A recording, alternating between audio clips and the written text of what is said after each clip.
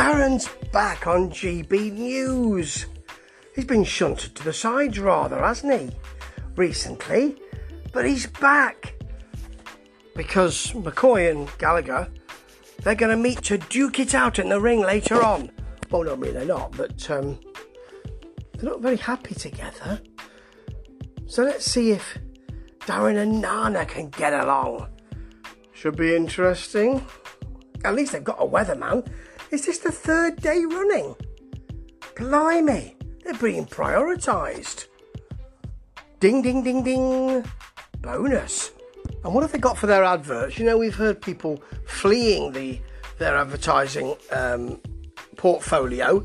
Big companies, you know, like Sainsbury's most recently. So what we've got, the Age partnership with Eamon Holmes, a camping.net company, someone telling us to buy gold, and a hedge fund, I think it was.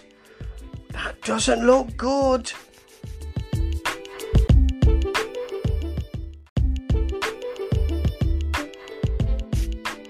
Now they're getting all upset about Labour, I think. She's equating something they've said to taking the knee. As she said, don't get into the politics of it, address the foreign policy thing. Yeah, well, yeah, you need to be more specific than that. Plus, it is a politics thing, foreign policy.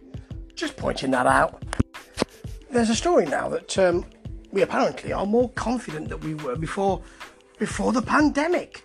They have a gentleman on who says he did a Twitter poll with 1,000 or so people coming back, and 80% of them said that they were not happy about the state of their personal finances or worried about their personal finances in the future. It's a Twitter poll, but you know, it's just a rebuttal to what they're saying. It doesn't chime with the story. Nana, while he's saying people are saying they're unconfident and worried about their personal finances, is just smiling at him, as if to say that's all right. When he's on next, she's just smoothing her hair down. It's not ideal. But Darren, by her side, is doing a one finger or a two finger by the mouth thing, leaning forward to show I'm very interested in this. He has that stance down pat. So well done, Darren.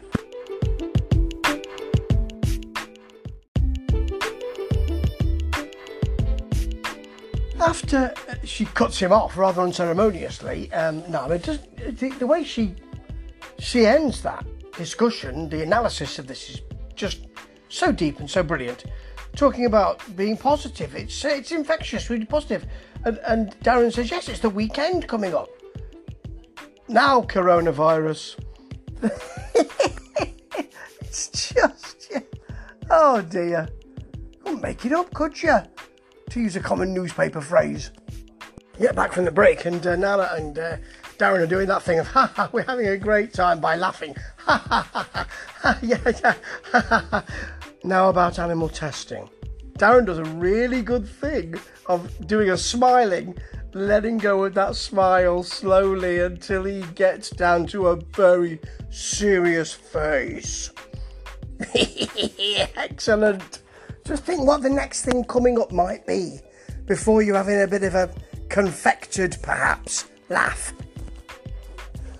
Oh dear. Now we've got to the point with Patrick Christys and Mercy Muroki.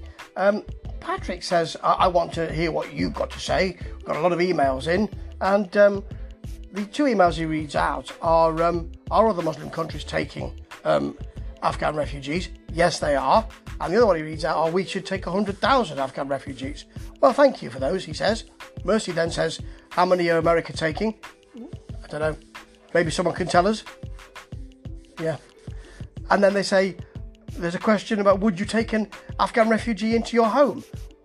Well, no one's asking people to do that, are they?